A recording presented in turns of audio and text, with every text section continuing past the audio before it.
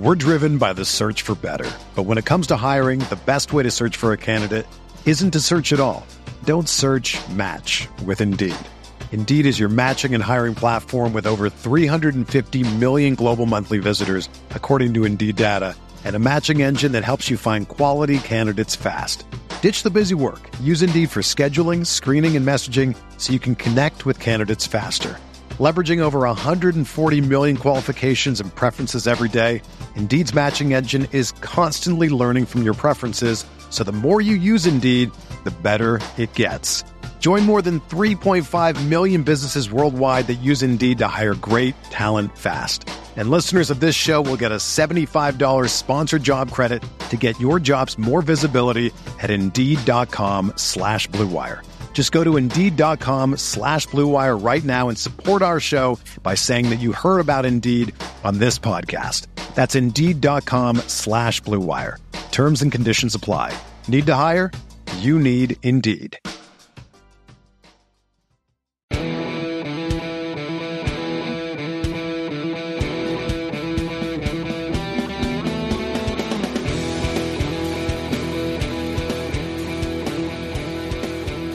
Welcome into another episode of the Goodman and Hummel podcast. I'm Jeff Goodman. He is Robbie Hummel, and we have a special guest today, none other than Psycho T, Tyler Hansbrough, who has kind of moved into the media space a little bit, following the footsteps of Hummel. Hopefully you can do better than Hummel, because it shouldn't be that difficult. Although, listen, here's something, Tyler. While one of your records fell this past weekend, Robbie actually was part of setting a record. How about that? Rob, you want to tell them the big record you were part of? Oh, yeah. So I did the Tulsa and Tulane game, and they had the world's largest pizza party before the game. Not the same as Tyler's record, but hey, what an honor to be a part of it. What an honor. Huge record. Whatever record, right, Tyler? If it's records are meant to be broken, so we'll see. Maybe be part of that again sometime. Yeah, that's right. So. Hope so. What was it, Rob? Before I get on to Tyler and John Wall, you have to explain this pizza party thing, dude. Honestly, I mean, at the time, Tulsa has been through some struggles. They were 0-6 in the American. It was like a 7:00 game. And they're playing Tulane, who's probably a top 4 team in the American this year. And I was thinking that it was going to be a poor crowd because of, Tulsa's record. And their SID said, no, we're expecting 6,000 people for the game. And in my mind, I was like, there's no chance there's going to be 6,000 people here. We walked in there with 85 minutes until the game started. And the stadium, I sent you a photo of it, because I was shocked. This place was packed. There was people everywhere. Now, some of them just ate the pizza and left and didn't come to the game. But there was a pretty good crowd. And I think they had 3,500, maybe 4,000 people there for the pizza party. So how many slices did you eat? At halftime, we had 2 each. You did. The pizza was good. But yeah, you had to eat 2 small pieces of pizza and then a glass of water, and they had people in every row checking it. I've never seen, but there was the guy that runs the Guinness Book of World Records. He was there counting them up. He gave him the award. Tyler, what's the most slices of pizza you've ever eaten in one sitting? I used to eat that before. That was my that's what I ate the night before a game, usually. In college, especially. I don't know why.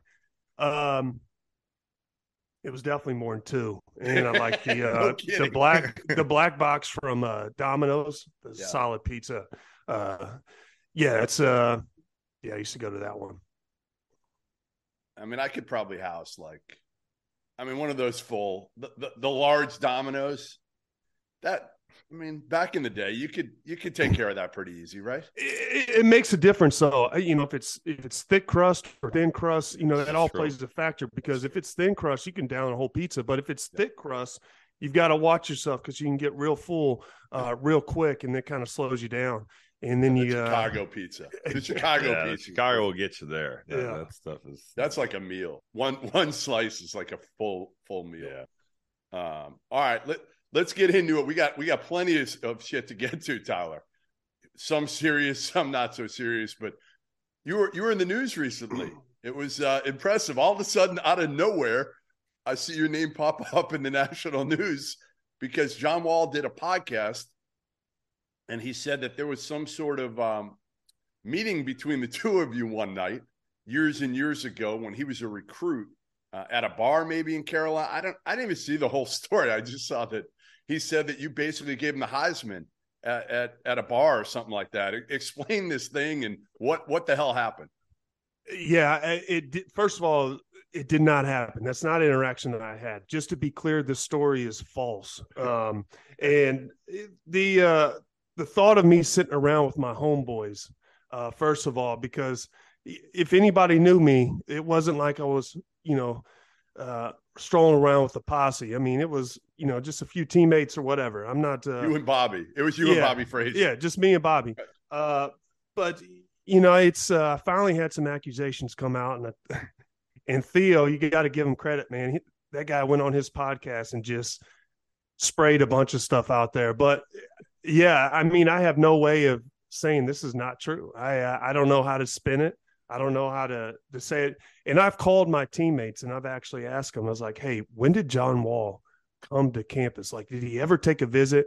None of them can recall him ever being there. So maybe if this interaction, we had an interaction somewhere, because I know he's from Raleigh, but still, I never went to Raleigh in college. He would have had to come over to Chapel Hill. And he did say it was after a national championship. So it would have been after my senior year, sometime in there, but no one can recall him. Even Ty. I mean, DG, talked to him, talked to Frazier, talked to Marcus Skinner. No one can recall him being on campus. Why would he make that up? Right. You got to check with the teammates, make sure. Yeah. Why would he make it up? I can't answer that. And I don't know why. I mean, I talked to on my podcast with my co-host. We've been killing Calipari. We think he's done an awful job at Kentucky, and he's starting to turn it around. But we've been pretty critical of him, and we don't know if that's a reason or not. But we just can't pinpoint it. Very, very strange. Very strange out of nowhere. It really is. You've been rehabbing in Kentucky. You had knee surgery, right? Yeah, I've had this would be my third one. I have a bad left wheel, basically, and there's not a lot of cartilage left. So I'm trying to figure that out and how to get the swelling down and the pain. So that's what that's what I've been doing. Do you still play, or is it one of those things where now because of that you don't do you play pickup or whatever? I can't even play for enjoyment right now. It's really? and that's what I've been dealing with the past probably year and a half, is just trying to get healthy. And I wanted to get healthy enough to where I could go back and play maybe somewhere overseas, nice or whatever. But right now, I'm just trying to get healthy enough where I'm not having pain when I take my first few steps out of bed. Where was the last time that you did play, Tyler? Were you in China? Is that right? Yeah, I was in China when COVID hit, and I haven't been back since. And I really enjoyed playing in China. China is a great league. It's very competitive. They love basketball, and there's a lot of imports over there that compete, and it is a fun game over in China. It's totally different than the NBA in college. It's extremely physical. It's kind of like the NBA in the 80s, where the guys just foul each other. It's physical. It's a tough league. I enjoyed it. So you fit in. Like in China, it was a perfect league for you, is what you're saying. It's built for bangers. Yeah. And China was a good league. I mean, I had to develop my game a little bit to, be able to score in different areas, because the imports, there's a lot of emphasis on the imports, having to score. That's a big deal in China. And so, I really expanded and grew my game a little bit to kind of cater to China as well. Is it fair, Tyler, to say that if you're going to play in China, you've got to either be able to score 30 a game, dunk like crazy, or be like 7'4"? Is that fair to say that that's what they're looking for out of the Americans? It's no question you got to be able to score. They put a lot of emphasis on, like I said, being able to score, but also they do like size. And so if you bring like a 7'4", I know Taka Falls is over there. playing really well. Jimmer Fredette was a great player over there. Somebody could really score, light it up. I think Daniel Gibson was really good over there. Kyle Fogg is a teammate that I had who's done really well, really improved over in China. Scoring's a huge deal. And also from the bigs, it looks like, a big that's, athletic, can block a lot of shots, does really well in China too. All right. So your record did fall over the weekend to Armando Bacot at Carolina, leading all-time Carolina rebounder. He's got 1,221 now. You had 1,219. Just so we're aware, Hummel had 862, which is actually way more than I thought he'd have. When I intended to look it up, I thought it would be somewhere in the 400 or 500 range. This soft dude who was out there shooting threes. 862, Rob. I'm impressed. The disrespect. I mean, we weren't a good rebounding team. Somebody had to go get the ball. I wasn't in the same class as guys like Bacot or Tyler, but I mean, somebody had to rebound for us. So very, very impressive. Listen, all the respect in the world. 862. I mean, damn, that's pretty good, Tyler. What did it mean? I know, when you broke the all-time scoring record for Carolina, Phil Ford was there. And Phil Ford is like a god in Carolina. He is it. Like, you talk about all the great players, even MJ in a way.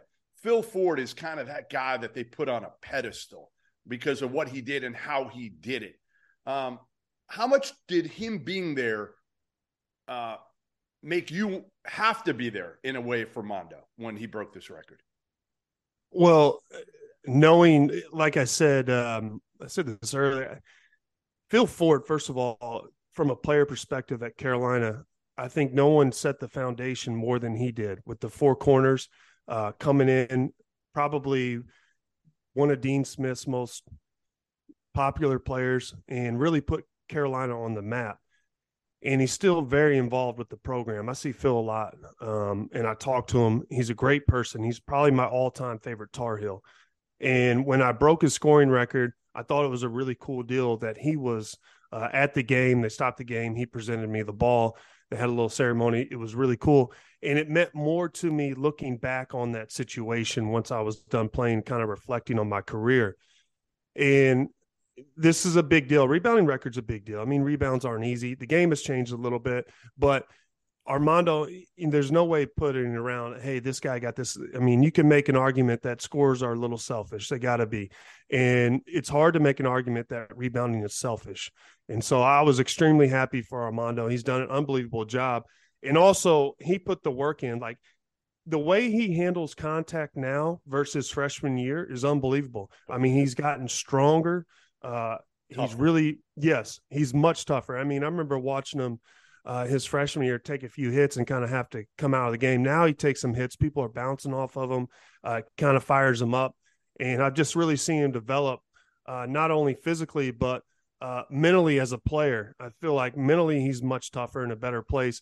And, for him to put that amount of work in and to get where he is at his senior year has been incredible. And I was extremely happy for him.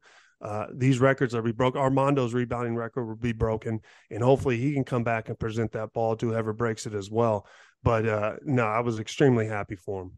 Do you think, Tyler, that Carolina can run it back and get to the Final Four again? Rob, I got one more before we get to that, before we get to Carolina. I saw Armando told a story after about the first time you guys played pickup. Did you hear about this? Do you remember this story where he had to end up going to the hospital because he needed stitches in his mouth and you knocked some teeth loose or something? You remember this? I do.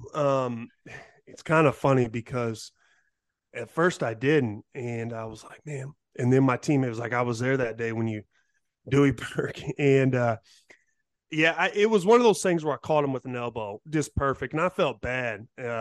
Because it did. I mean, I could tell, when you get somebody with an elbow, I knew it was bad, but I did feel bad about that. But yeah, I remember that perfectly. We were just mixing it up in the post, and I caught him with an elbow. That's the only time you've ever caught anybody with an elbow, right, Tyler?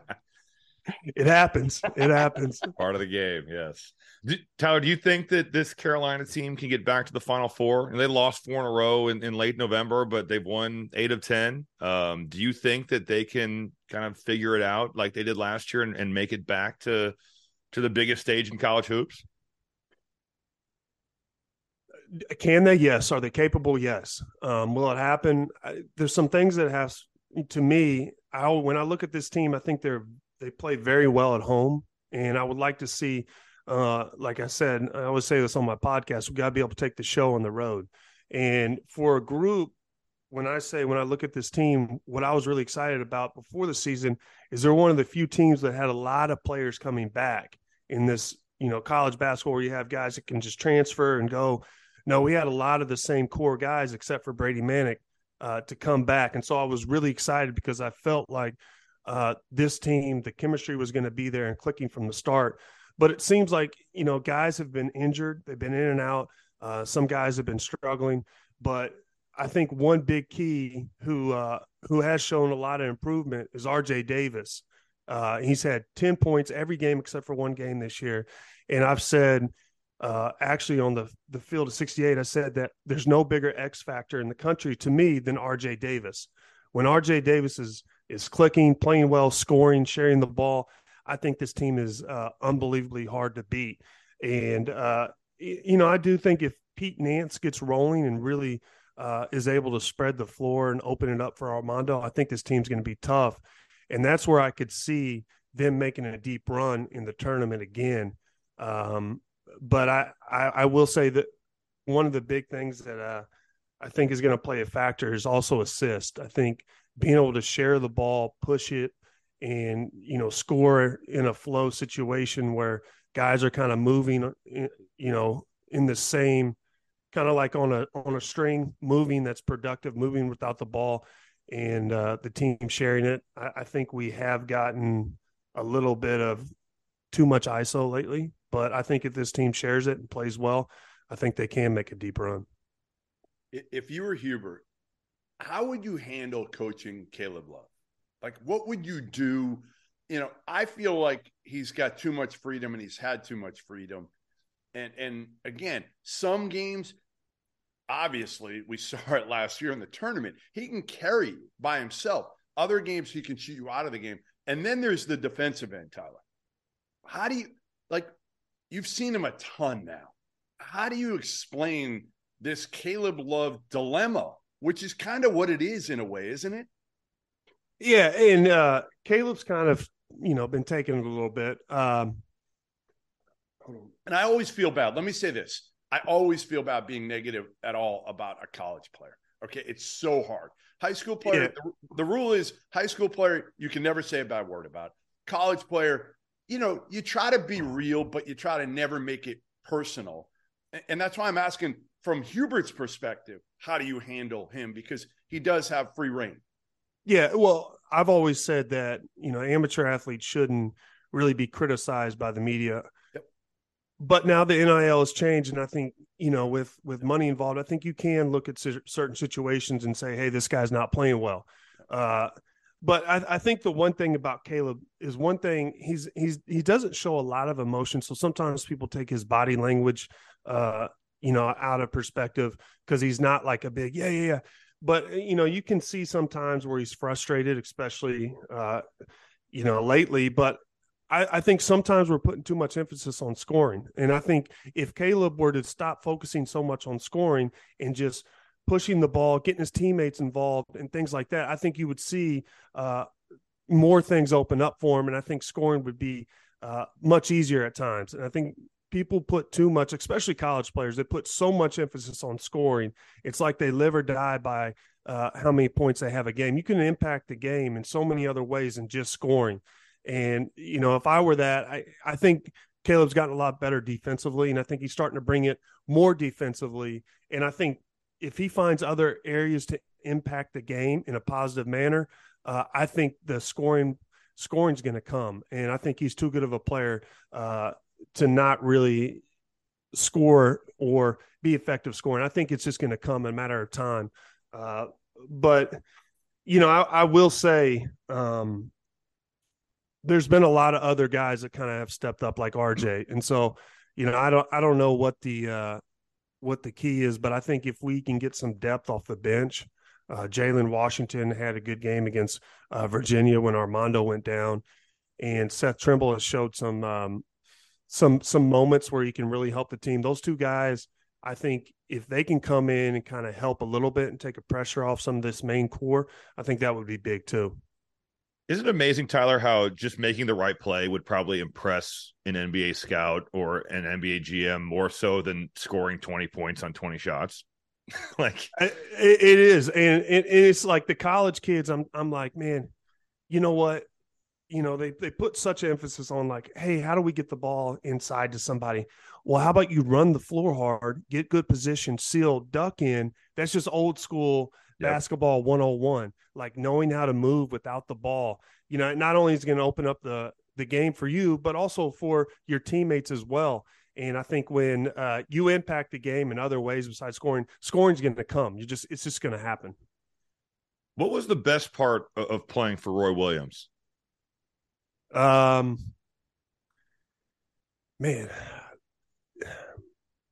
probably for one, I think Coach Williams is the most honest person I know. So that was good, but also the way he approached the game as far as how competitive he was. We knew that the one thing that I like looking back on my college career is if we took a loss, we knew the next day was going to be tough. We knew, like, those are things that we laugh about now, is like how much we used to run after we lost to Miami. Or, we lost to Virginia Tech, we come back and we're just on the line, laughing about it. And I do think that's an aspect in today's game where coaches aren't as hard on kids because of the transfer portal. And, looking back, all those things made you tougher, and they kind of shaped you as a person, as a player as well. And so, I miss those tough practices and the conditioning tests and things like that. That's something that I really enjoyed about playing with him. It's one of the things Roy would always tell me too. Every time he saw me, he was so proud about the fact that nobody had ever transferred away from Carolina out of his program. He would say it all the time. And then obviously it got to a point where guys started leaving. And I really do think that affected him. That had a major impact on him retiring when he did. I put out a tweet, Tyler, I don't know, a month or so ago. And it was honestly, it was not intended to be controversial at all. It was just pointing out two different aspects of in retirement, how Roy is out there at every game. It could be Carolina games. It could be Wes Miller's game at Cincy. It could be a game at a casino that he can go play craps or blackjack or whatever. But he's everywhere, and he's having fun in the stands. They're showing him with Wanda, his wife, dancing. And then you got Kay, who we haven't seen in the game yet. Now, I know it's year one. Again, the tweet was not intended to disparage either one. I was just showing how different guys, Hall of Famers, have completely different ways of riding into the sunset. What's it like for you seeing Roy out there as much as he is having fun, supporting and just literally looking like a fan out there? It has been really cool to see Coach Williams at all. I mean, it feels like he's at every big time game. First of all, he loves this university, loves the community. So that makes it easy as well. But also, I mean, he still feels connected in a big way. He's wants to support Hubert. And the one thing that's really changed is Coach Williams has never been a phone guy. And I mean, hates his phone. Sometimes he doesn't know how. There's a story one time that he was getting frustrated on how to work a cell phone. So he just rolls his window down, just throws his whole cell phone out the window, which I thought was pretty funny. I don't know if it's true, but he called me yesterday and talked to me for 15 minutes. And to think that would ever happen while he's coaching, he would talk to me, but I mean, he was never a big talker for 15 minutes. I couldn't believe it. Well, it's because you couldn't talk for 15 minutes. No, don't blame that on him. When I'm having a conversation for 15 minutes when you were in college. Hey, I did look at my phone. I was like, man, it's 15 minutes. But and also the other thing about Kay, and Kay's kind of always had this perception of kind of this very intense, laser focused, kind of dark guy. And I don't think it's in his personality. And Coach Williams is different. Like, you see Coach Williams dancing a little bit, mixing it up, laughing. That's just not Coach K to me. And I think that's kind of played into, as I don't know K very well besides playing against him. But the whole perception about K is like kind of this dark, intense dude. And the one thing about Duke is, when I watch him this year, and I've talked about it on my podcast, is Shire doesn't give, like, Shire seems like a good dude. Now, K, you can make an argument, like, when you watch a Duke game, it's just a matter of time before you're going to see a timeout, or you're going to see him up in a ref's face just handing it to him. And you can read his lips. I mean, you'd have to bleep out half the conversation if he is mic'd up. And that's from a weird fan point, I kind of like that aspect that K brought to Duke, like that dark, because he kind of carried it around.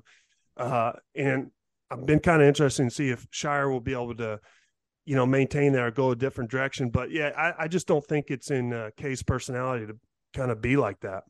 Do you have a great K story, Tyler? Sorry. Do you have a great K? Like you said, you don't really know him well. Was there ever an interaction like with K? Much? No, I think after he's congratulated me after the scoring record. But beside, I haven't had much of an interaction with Coach K. I just don't think he's out in the public that much. Yeah. Tyler, I want to ask you about the Duke stuff with Gerald Henderson. I remember watching when I was in college, because I was in college at the same time as you were. And first of all, was there a backstory to that? Did you have any history with him before that incident happened on the court? No history with Gerald. So that came out of total nowhere, where he basically punches you in the face during the game. Did he get ejected, or was that just a flagrant one? No, he got ejected. I can't imagine what would happen in today's game. But yeah, they threw him out, and there was no history. But for years, I've always wanted to get him back, and it came out of kind of the person I am, and it wasn't anything, malicious. But I knew, like, hey, if I were to play against Gerald, I'm going to bring it. And also, if I get a chance, I'm going to try and drill him. And I think that's an old school mentality. But, there's no hard feelings. It's not like I don't like Gerald. It's just the way I am. If you get me, I'll try to get you too. But the other thing is, off the court, me and Gerald have talked, and we've been pretty cool. We actually tried to do a podcast, wasn't all that successful. But what do you mean? Tried? Yeah, we did. We covered. We tried to cover. I covered North Carolina. He covered Duke, and we did a podcast a few years ago. But Gerald's a good dude. That's behind us now. We're both kind of. Wow, I'm impressed. I'm impressed that you could get past that. I would struggle. I would look at that dude and be like, I hate this guy. And I don't know Gerald, but anyone who punched me in the face during the game, that I props to you for forgiving him and moving on. No, it's even during the incident, maybe a year or two, I would have said something like that. But afterwards, it was, as a person, no, there was nothing like that. And actually, Gerald's one of the most competitive players I played against at Duke. And so I really respected him from that. And I knew even before he hit me, Gerald was a problem. Like, he was athletic. He's score. An unbelievable athlete. Yeah, he made a move against us. We played them in the Big Ten ACC Challenge. And I swear to God, it probably wasn't as crazy as it seemed, but on the floor, I thought he did the spin move, and it looked like he finger rolled it down to the basket. Like, he was looking down on the rim. And I'm sure it wasn't, but it just seemed like it. It was like, how low you shit. were to the floor, Rob. That hurts too. Yes, that's part of it. But it was an incredible move. Yeah, I mean, he was one of the most athletic athletic players in college. I mean, he was an unbelievable freak. And, I didn't never carry anything against him as a person. But, yeah, as a player and the type of player I was, I would try to get him back. I think I've asked you this question before. Maybe I haven't. I don't remember. Give me the time when you were, and I know you didn't go to bars that much, but you be in Chapel Hill, whatever. Give me the time when you kind of got into it with a Duke fan, player, whatever, who maybe said something to you when they were drunk, you're out. It could even be like on Franklin Street, not even, 1, 2 in the morning. There had to be a bunch of those. No, when Duke fans went at you? I can't remember. There was a Duke player that was, we went out one time and, we kind of have our scene where we used to go to and yeah, I went out in college. So we were at this bar we used to go to and there was a Duke player and, at first I go, oh, yeah. And, after a few drinks, no, this is our bar. What is he trying to do in here? Go back to Duke, man. You can come to Carolina. Like this is where we go to school. I mean, if you want to come here, come here. Don't come over here and try to hang out and party with us.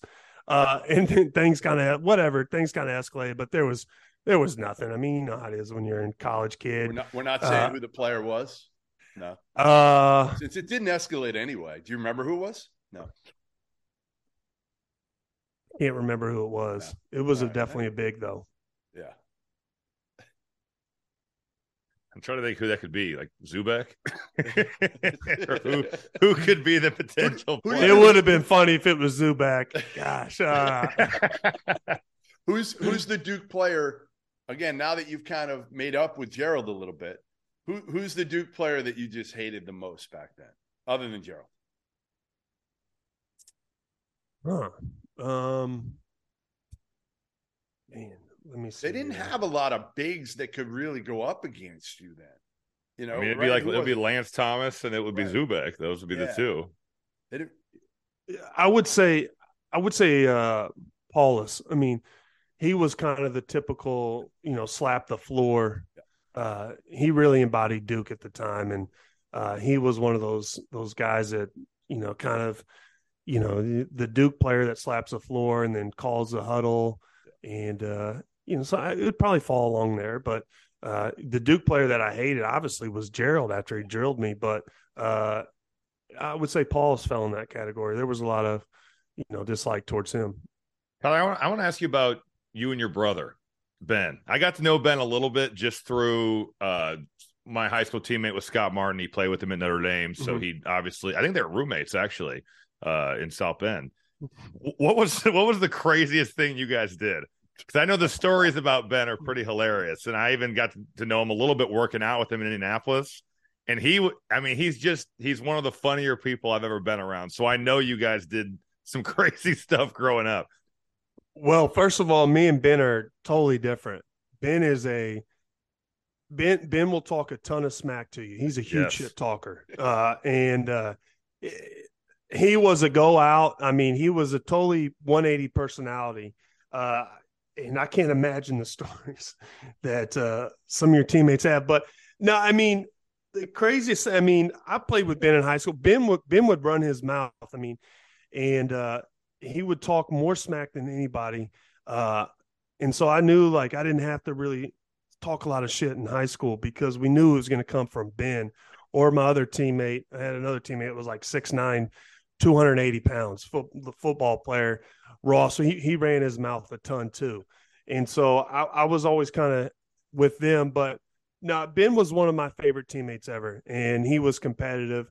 He was one of those guys that if I wasn't playing up to expectation, he'd come over and just cuss me out right there. And that's the one thing about Ben that he means well, but his delivery isn't always appropriate or it can be taken out of context, but he's just trying to get somebody going. And that doesn't always come out right from him, but he was a great teammate. I want to tell you about what happened. He rolled through Indianapolis. I was doing my pre-draft stuff at St. Vincent's, which was a pretty good place to be. They used to have a big NBA pre-draft deal, and Ed Schilling was the guy who would work us out. And Ed's been an assistant at UCLA, and he was assistant for Calipari, I think, at UMass, and he's now, I believe, he's at Grand Canyon now with Bryce Drew. So he's been a college coach the last 15 years, but at the time he was running the workout stuff. And Ben, for whatever reason, was just rolling through Indianapolis, and he was only there for 2 days, but Ed was big on, we'd do these ball handling drills, and he would chart you every day. He'd record. So he'd be like, Tyler, what'd you get? And you'd say, I did 64 dribbles of 2-ball stuff. And he would just keep track to show how you've improved. So Ben was second in line. And Jeff probably remembers Jake Kelly went to Iowa. He's a Carmel kid. He's from Indiana. And he was a really talented player, but his mom died in a plane crash, and he transferred back to Indiana State. And I don't think he ever played professionally, but he did like kind of give it a go. So Jake was first in line, and we do like 30 seconds of this 2-ball drill. And Ed gets done with the timer. He's like, all right, Ben, what'd you get? And Ben's like got his chest puffed out. He's like, 82. And he goes, all right, Jake, what'd you get? And Jake's like, I got 84. And Ben freaks. He's like, the fuck he did. He didn't I counted his. I know he didn't have 84. And in my mind, I'm like, wow, this is impressive because Ben is not only counting his dribbles, but also Jake's dribbles. And Jake's like the nicest guy in the world. And Ben is just free. But that's how competitive he was. Oh, yeah. He was a competitive dude. And he wasn't going to stand for that, which it was hilarious. We play a ton of pickleball. And so I'm his pickleball partner. And he knows all my flaws. And so we get so pissed off at each other that he'll stop the game. He's like, I'm done. He's like, I'm going on the other team. I'm going against you. And then so we'll have to switch teams when we're playing. And then he'll tell us, his teammate be like, go at his backhand and then dink him. He's like, he has no backhand dink. And then he'll just do it. He's like, there we go. And then start talking smack to me the whole time. If there's anybody that knows, hey, Tyler, if there's anybody that knows you have no backhand, remember, it's me. Jeff knows I have no backhand from my ping pong days, and it is killing me on the pickleball court. We're working. Hey, we're working on it, and I literally, Rob, when we played ping pong, I would just every shot would be deep in that corner to his backhand. He got so frustrated by the end of it. It was like, that's awesome. It's amazing me how much pickleball has grown. My dad plays like every day. He loves it. He loves it. I've been playing. Yeah, I'm right there with your dad. Have you played yet? Yeah. So my dad turned our basketball court in the backyard into a pickleball court. So he'll take me out there when I'm home, and he will just beat me into submission. It's like insane. 11-2, 11-3. I mean, it's not close. You can't judge a book by its cover in pickleball. I mean, I've been out to the pickleball park here, and there are some older people that will just work you, and they know the game. They all came from tennis. They know about, placement over power all day. But I've really been getting pickleball. I'm trying to hone it in with my brother, but I feel you on that. What do you remember, Tyler, from the game against Greg Oden? I remember in high school watching that and watching because Conley and Oden were such a big deal, especially in the state of Indiana, right? Lawrence North was the gold standard for Indiana high school basketball for 3 seasons because they won 3 state titles. But after watching the game, I was like, you were clearly the best player on the floor that night. Yeah, my high school team was really good. I mean, we had some players, and besides me and Ben, we had some other guys. We had a D1 running back went to SIU. We had another, like that's the big 6'9" guy. He was a football player, got hurt, could have played D1. But what I remember about that game is I knew how athletic Greg was. I played against Greg before. And if anybody remembers Greg in high school, I mean, this dude was a phenom. You would swear this guy was like, this guy might be the best. I mean, like Bill Russell. Like I looked at him and I was like, he was like Bill Russell, built that way. Like, and kind of like you guys were similar in your personalities, Tyler. You didn't give a shit about anything other than playing ball. Yeah. And Greg was like a soft-spoken, cool dude, but I mean, on the court, he made unbelievable plays. And I remember when we were playing, we put the big, our other center on him. I was kind of more of a 4, but when we played, we knew that we are going to put Ross on him, who was a banger. He was about 6'8", 270, 280, whatever. And we did a really good job on him in the first half. But I know, like, hey, Greg can turn it on, and he can make highlight plays. And I remember when they beat us, I remember I was rooming with Ross. And so we go back to the hotel and we're sitting there, you got the double beds, and we turn on the TV, and I remember turn on Sports Center, dun-dun-dun. And then they just had Owen just dunking on Ross. 3 different highlights. And then all down our hall, everyone was screaming and laughing. And as a high school kid to be on Sports Center, to watching our game. And then seeing those highlights, it was absolutely hilarious. But no, that was a really cool experience for my high school team, especially being from such a small town. And then for us to be on that spotlight in our whole community, it meant a lot. And obviously Odin and Conley, I mean, they did beat us, but that was – What was the final score? It was close, wasn't it? It was close. I can't remember. It had to be under 12, I think. Yeah, I thought it was like a 5, 6, 7 point game. Yeah, somewhere around there. But yeah, it was a good game. People just do not. We remember how good Odin was. Yeah. But you feel bad. And I remember sitting down with him for a while a few years back, and him finally, like, he's starting to really loosen up now, kind of like you are, Tyler. You know, he really is. And, you know, now he's with the Butler program because Mata's there helping out. He was with Ohio State, got his degree. Just a good dude who, again, you know, had a tough road, right? Had a tough road, got hurt. Then obviously, you know, the alcohol, everything like that. He's had his issues, but Greg was so dominant. I mean, other than LeBron, I would say as a high school player, Greg Oden was the most dominant high school player that I've ever seen, which is, you know, he was on an AAU team that was unbelievable. I mean, his with Eric Gordon and Daquan Cook and the Speeds Indy Heat were crazy good. Yes. They had so much talent. Yeah, he was unbelievable. I mean, he met the hype too. Like, I mean, it's, you know, his NBA, he went through a lot of injuries and stuff, and I'm glad that he's doing well because also he was a really good guy. I mean, he wasn't, great guy. You know, he just didn't, you know, things just turned out trash. that way. Zero. Yeah, none. Just would dunk on you and go back the other way, right? Like nothing. The Old way school. It's supposed to be done in a way. I mean, I know it's funny because in college, like, you look at it both ways for me. I look at it like you want the enthusiasm, the energy. I don't mind some of the trash talk in college. I don't. And I hate when the refs tee up these kids when they, like, even if a stare down, right? A big dunk. You know, I saw it with Trace Jackson Davis. They didn't tee him up, but he had a big dunk and he just kind of stared at whoever he dunked on. Joey Hauser. It was probably, it was Joey Hauser, right. And, like, at least the ref didn't tee him up. But I feel like these refs sometimes just take too much of the fun out of the games. Yeah. Instead of just let them have fun as long as it doesn't cross the line. All right, Tyler. No, I'm with you, Jeff. Right? And I think there's a difference between, like, as I've said this before, like, the excitement in the game. When a kid makes a big play, he should be excited. It shouldn't be like he's in a library or just, you know, agreed, just stale face. I like to see that, but there is a line and everyone knows it. But the refs, you know, you should give the benefit of the doubt to the kids. And the other thing I've kind of been on that's kind of been like, I was watching Purdue yesterday. Zach Edey, he got a charge call on him in the post. And the charge block call this year has been horrendous. And I've been all about it. I think, like, the game has already gotten softer.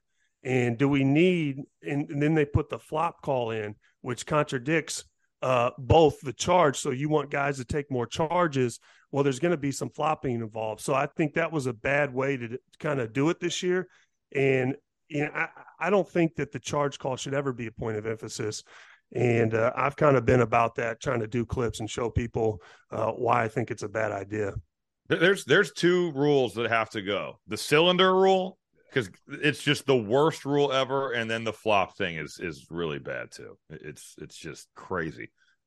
I agree with that, and I think it's some of the flop calls I've seen haven't actually been flops. There could have been, and to think that late in the game a ref is going to take a judgment call and make. They want no part of that late. No. They're not calling the flop ever late in the game. I said you won't see it under 5 minutes. If it's 5 minutes, if it's a close game. Yep.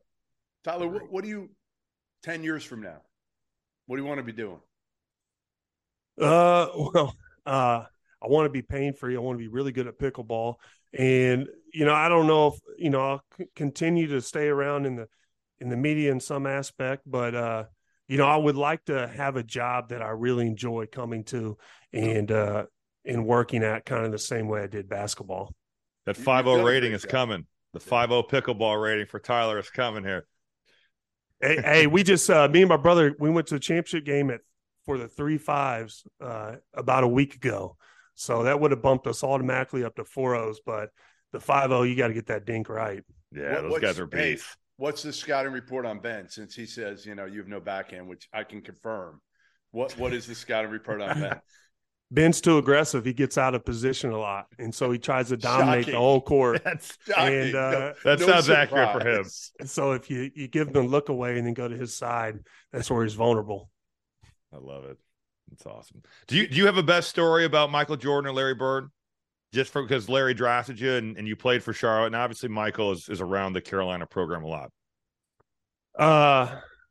Man, my favorite story about Larry Bird is one time we're stretching, and there was a defensive coach when I was with the Pacers who's passed away, Dick Harder, and he was telling me about how he thought I could be, a very good defensive player and really impact the game defensively. And he thought I could move my feet. And Larry was right there. And he looked at me. He said, Hansbrough, I'd give you 50. And just walked away, just like that. And I always laughed about that. But Bird was so Bird was a great shit talker. I mean, his lines were so quick and delivered so well that he would just say, boom, kind of be gone. But Bird was great. I had a lot of interactions with Bird, and the one thing that I respected about Larry Bird was when I was with the Pacers and he was a GM. When he was a GM, he never missed a home practice. He was at every single practice, and he wanted to show the team that he was just as committed as anybody and was going to work.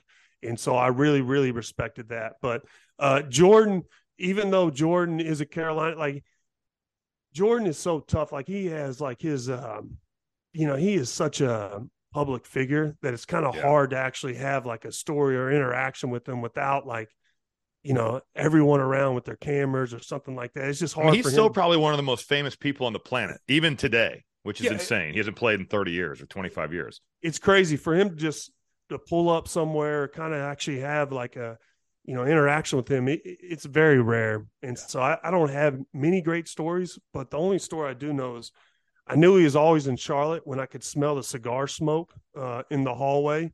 That's about the only thing I knew because I do like for some reason, I like the smell of cigar smokes. And I always thought it was, I always enjoyed it when I was walking through the halls. They both kind of, I know they're very different. Like you said, Bird was around more, but neither one where you see like Magic Johnson out with like media, with everything over and over and over. Both Bird and Jordan were kind of to themselves, like even Bird, he would kind of sit for the games. He would sit, but he didn't really talk to anybody. He's not a guy that really likes the attention. But he'd be on the baseline every game. I mean, I could, not that I was at a million Pacers games, but I could tell you where he's going to sit. He was sitting right behind the basket, and he'd be about 7 rows off the floor, and he was there every one I was ever at. The amazing thing is if you told like your kids in like 10 years, and if Rob ever has kids, we'll see. I just want to see if they have better than a 19.5-inch vertical when they grow up. But if you ever showed them Larry Bird and were like, this is one of the top 10 players in NBA history. Like if I showed my daughter and I'm like, right here, like she'd be like, huh, what, Dad, really? Him? And it's crazy. I mean, I grew up watching him in Boston. You talk about the trash talk. Like I remember sitting there before a game, one game, and he's doing a shooting contest with a guy named Michael Smith, played at BYU, and just shit talking. I mean, I don't remember how much money he took from him, but it was insane. Just shit talking one-liner after one-liner. I have a story I can't share on this pod, but I will share it with both of you at some point that I had with Larry Bird. But you cannot ever repeat it. It is at a level that elite level shit talking. And the one thing that people forget about Bird is he's one of the best fighters to ever play. And you go look at him, he was always ready. And the old school NBA is so different than now. There wasn't a lot. I mean, Larry was ready to go at any time. He fought Lambeer. Lambeer was as dirty as anybody. Mm-hmm. And the one thing about I never saw Larry in person until I started playing with the Pacers. He's a huge dude. Like he is. I mean, today he'd probably be listed as 7 foot. But I mean, he is a big dude. Give me to end this. Give me the night you won the national title. Give me Tyler Hansbrough's night after that. Because I wonder, like with you, that night could have gone a few different ways. What was that night like for you in terms of partying, sleep, if any? What city was it in, first of all? Where'd you guys win it at? Detroit. Yeah. Oh, the worst city. Everybody was like, "Oh, the worst." It was snowing there. It was snowing there that week. Mm-hmm. Well, first of all, we didn't stay in that nice of a hotel. Usually Coach Williams used to be pretty good about putting us in the best, but I remember we won it, and there's a lot of celebrations. And so, by the time you actually get to the hotel, it's already pretty late.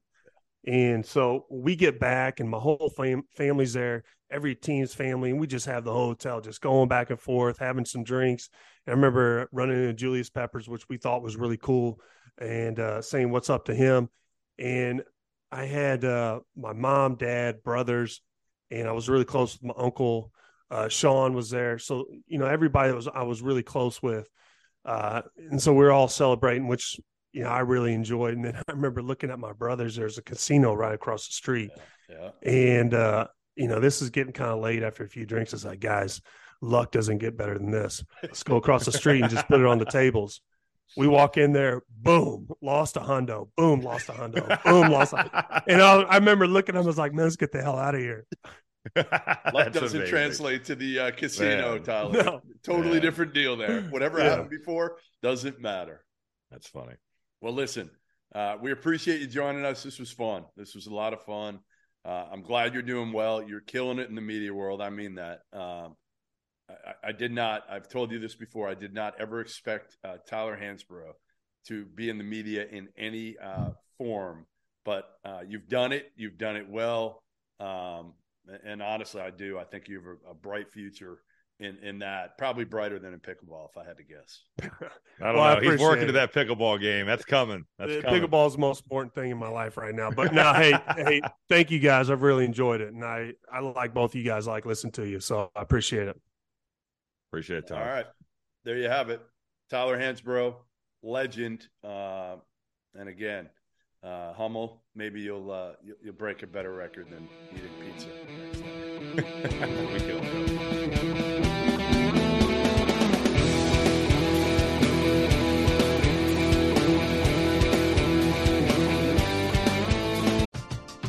We're driven by the search for better. But when it comes to hiring, the best way to search for a candidate isn't to search at all.